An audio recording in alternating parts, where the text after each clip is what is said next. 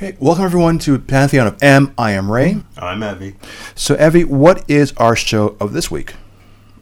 Captain America from 1979. So, Evie, what, just in a nutshell, give us a brief summary of what the show's about. Well, the show is about the origin of Captain America and how he came to be who he was.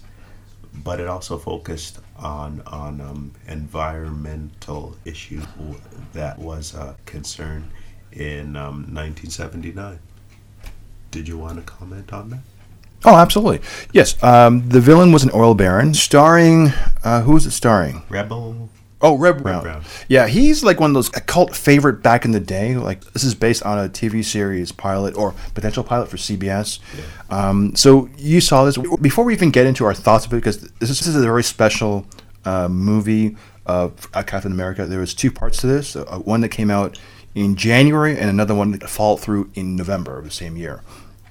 Okay, so let's do some outliers because I know you have strong opinions of it, and we want to keep this for the viewers at the end. It was during the Jimmy Carter era, between 79 to 84, and this was during the OPEC crisis, the oil energy crisis. Yeah.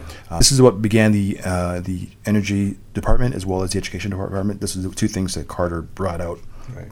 There was issues, and during this time, there was an oil shortage, gas was shortage. Right. So if you were going to your pumps to get gas, sometimes you couldn't get gas at all, and everything was overpriced, over $1. Back then, it was like 20 cents for a barrel, whatever it was. This is like $1.50 a barrel. Yeah. It jumped like literally overnight. We went right into the recession. This was a really economic bad downturn for America, as well as just, I guess, the global impact too, because we felt it in Canada, the UK, and all across the world. So.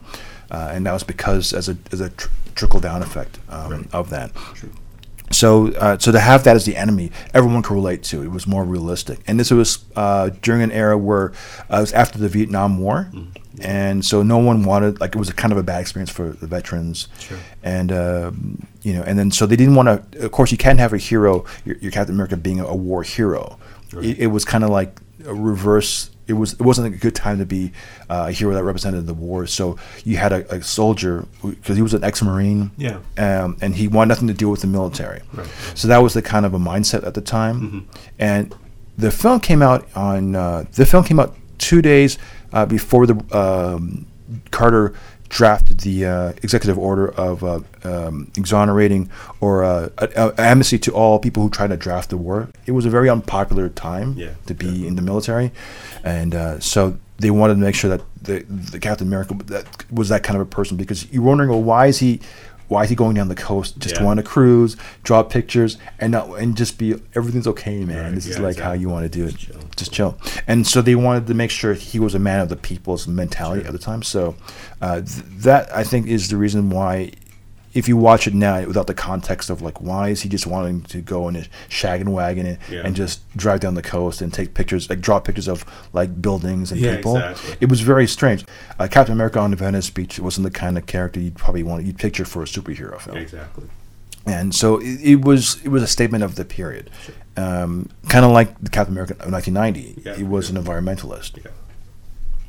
Exactly. Mm-hmm. But in this one, it was a doctor had a chemical that was like to use to eventually kill people by aging them, making them age faster. You're right. That's for the second movie. Okay, my bad. Okay, this one was just the bomb. Of course, this is the bomb. No, it's okay. This is about the bomb. It's all a bomb. Okay. So the plot of this movie essentially is we have this oil baron, and he wants to make more money economically, which is what all villains want to do. It's like the Lex Luthor. Basically, he's Lex Luthor, right? Yeah. So all he wants to do is acquire more wealth. And this is a time where, again, the country itself in real life was going through a recession. So, of course, having a 1%er becoming richer would make anyone upset. Oh, for sure. So he was the ideal villain for us as viewers can relate to someone, we don't like this guy at all. Yeah. And so his idea was to build a plan for a neutron bomb. Mm. And a neutron bomb was considered like a capitalistic weapon because you know what a neutron bomb does, right? Oh, yeah, for sure. When it detonates, it kills all life around it, but like the structures of buildings stays intact. Yeah. So if you would let it off, let's say, for instance, the reason why it was during the Cold War, there was the height of the Cold War, and the idea was if you set it off, it would kill all the people in tanks, but the tanks and all weapons and the buildings will stay intact, but just the people would be eradicated. Right. Yeah. Now, Carter vetoed that, so that was kind of unfavored because it was for various reasons, but. Yeah.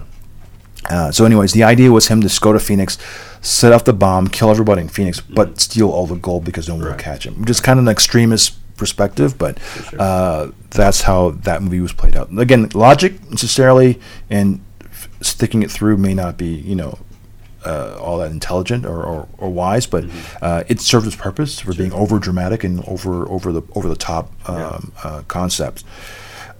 It was written by a television crew. It was filmed by a television crew. Even the music from it was Mike Post, the guys who did Law and Order episodes, Hunter, Hardcastle McCormick, so things that we used to watch. And the writers were people who wrote like $6 Million Man, and the writer was also from the original Star Trek. It did feel like a television serial movie, and it was meant to be like a pilot for a potential series. It didn't get picked up, but they did like a follow-up movie later that year. How much of Captain America do you think, in this film? I would say maybe 80%. I don't know. What do you think? I'm going to say 10. Okay. No, because it's an origin story, and he doesn't become Captain America until the very end. Okay, yeah, I agree. Okay, that's what you mean. Right. But the story focuses on Red Brown, Steve Rogers, and this is Steve Rogers in this version. Yeah. Okay, and we don't know the name of his father. Okay, so in the actual comic books and in the original films, he's a military experiment, which is sort of the case here. Right. Yeah. Right. That sort of holds true. Yeah. Oh, yeah. But it's different here because his father was the original Captain America. Oh, you're right. Yeah, you're correct. And then his father was given the super steroid in this case, right? Basically, they tailored the steroid to his genetics. So Steve was the only one who had the right genetic markers to inherit the skills and ability if he got the steroid. Yeah, and the steroid was called FLAG. Now, do you know what FLAG stood for? No. No, F is, what's it called? It's called full latent ability gain, right? Okay. Latent means like delayed, I guess. Yeah. But you have full potential. And the idea was to have the person as peak performance, like being 20 times stronger than the average man, and having all the skills and senses of what a peak human being could be. Right. Which was what the whole experiment initially was. Like he'd be like a top athlete in every aspect. Okay, so we have Red Brown. We have Steve Forrest as the oil baron. His company was called Andreas Oil Company. So what was your overall thoughts of it then? Overall? Yeah, just general. It was entertaining. Good to see, where it all started. And I think my first comic book was Captain America that I bought. Oh, really? Yeah. Okay. Yeah, it was a good story, but you had to follow it. Right. Yeah. Would you recommend this movie? Sure. Really? Yeah. It's I don't remember this movie as a kid growing up. Did you even remember this film in the 70s? Yeah. Oh, really? Yeah. I remembered this on video like years later because it went straight to video. Well, so when it was released when it was released on television, I don't recollect the actual release. It was like a television movie, movie of the week, and I don't remember that. I remember just seeing the video, and I only remember the video of the sequel, unfortunately. So as a kid back then, did you enjoy? Do you think did you have any fond memories of it, or did it even? Did you recall anything from back then? Like how? A little bit. Were you excited? Like that's what I'm trying to get at. No. Oh, really? Okay. It was pretty good, It was cool back then with the stunts and stuff, with him on the bike but that's all I really remember. Yeah, they really sold this as kind of like a lot of the main action was like stunts. It was like the Evel Knievel type stunts. Because Knievel was at the 70s, he was the number one go-to person in terms of like the theatrics and he was before there was Jackie Chan or in terms of North American culture or the John Wick films. I mean, what was real and what was appealing to the the mass audience was like Evel Knievel jumping over the Grand Canyon. Exactly. You have and he also had the same kind of suit as Captain America, You're the right, stars he did, yeah. and that. So that Presence, right, yeah, so that kind of, so I think that's what married I guess what you call the zeitgeist or the lexicon of what was in the minds of like young adult kids. Right. And so out of 10, what would you rate it? Maybe a 7. Yeah? Yeah. And why would you rate it 7? Just like from Because what point? the action sequences. Oh, okay. So- No, it's just curious. Okay. Okay, in that case, what do you think, where do you think it did poorly in? Like, just what do you think they could have done better? Well, maybe not focusing on the problems that were going on, like in the States, like you said, with the oil and such. And maybe some people, people didn't want to see that. Right. Yeah. Okay. All right. I'm gonna rate this. I'm gonna give this movie a 4, and the reason why I'm giving it a 4 is because it was action. The action wasn't very often. It was kind of a long, slow burn to get to Captain America, because he doesn't become Captain America until maybe the last 20 minutes of the film. That's true. Yeah. But the music was exciting when he was on the bicycle. Yeah. And there's a couple of good stunts, and it was kind of reminiscent of Evel Knievel kind of stunt driving. Yeah. Okay, this is the part of the podcast that we go to the double feature, where we try to compare this as a companion piece to another film that we saw. Right. Now, I chose Rocky because of the meatpacking plant that was seen there. This is how Rocky started to train, how he became who he was. And conversely, this is how we first get introduced to Captain America as Captain America. For sure. And so this was like this is how I felt. I think the writers or the creation behind the movie tried to do. Okay. They gave that kind of aesthetic or wink to. Right. Okay. So what was your Well, double feature? for the second one, I would say like a James Dean film. Mm-hmm. He was an outlaw by himself. Right. Just trying to survive. This movie, like it's me against the world type. I'm a loner. Mm-hmm. Yeah. All right. Yeah. I mean, it obviously doesn't connect to the MCU at all. There's nothing in it. Like even the origin story, because we didn't talk about this, but like he is the son of the original Captain America. Yeah. Did he become? Did he have an accident, or he didn't? Right, he was an accident. Yeah, he was Okay. motorcycle. Motorcycle accident, and then they kind of to save his life, they kind of gave him the drug. Yeah, exactly. So it wasn't his choice. They kind of made exactly. him, and then which is kind of funny. But yeah, and then afterwards because he got it, he was like, oh, this is really cool. I like it. Exactly. So not again. It's a time of the 70s, and so because he was looking at his hand kind of weird, like this is what's going on. Yeah. So it was kind of it's not suggestive in any way, Yeah. and cause they tried to make it for kids because when he woke up in the hospital, the first thing he asked the nurse, are they mad at me? Like, why? Yeah. So it was catering to kids on a very basic level, and it was still kind of fun and not too. Oh, before we go, how did you like the way he spoke? Because I thought he spoke kind of slow.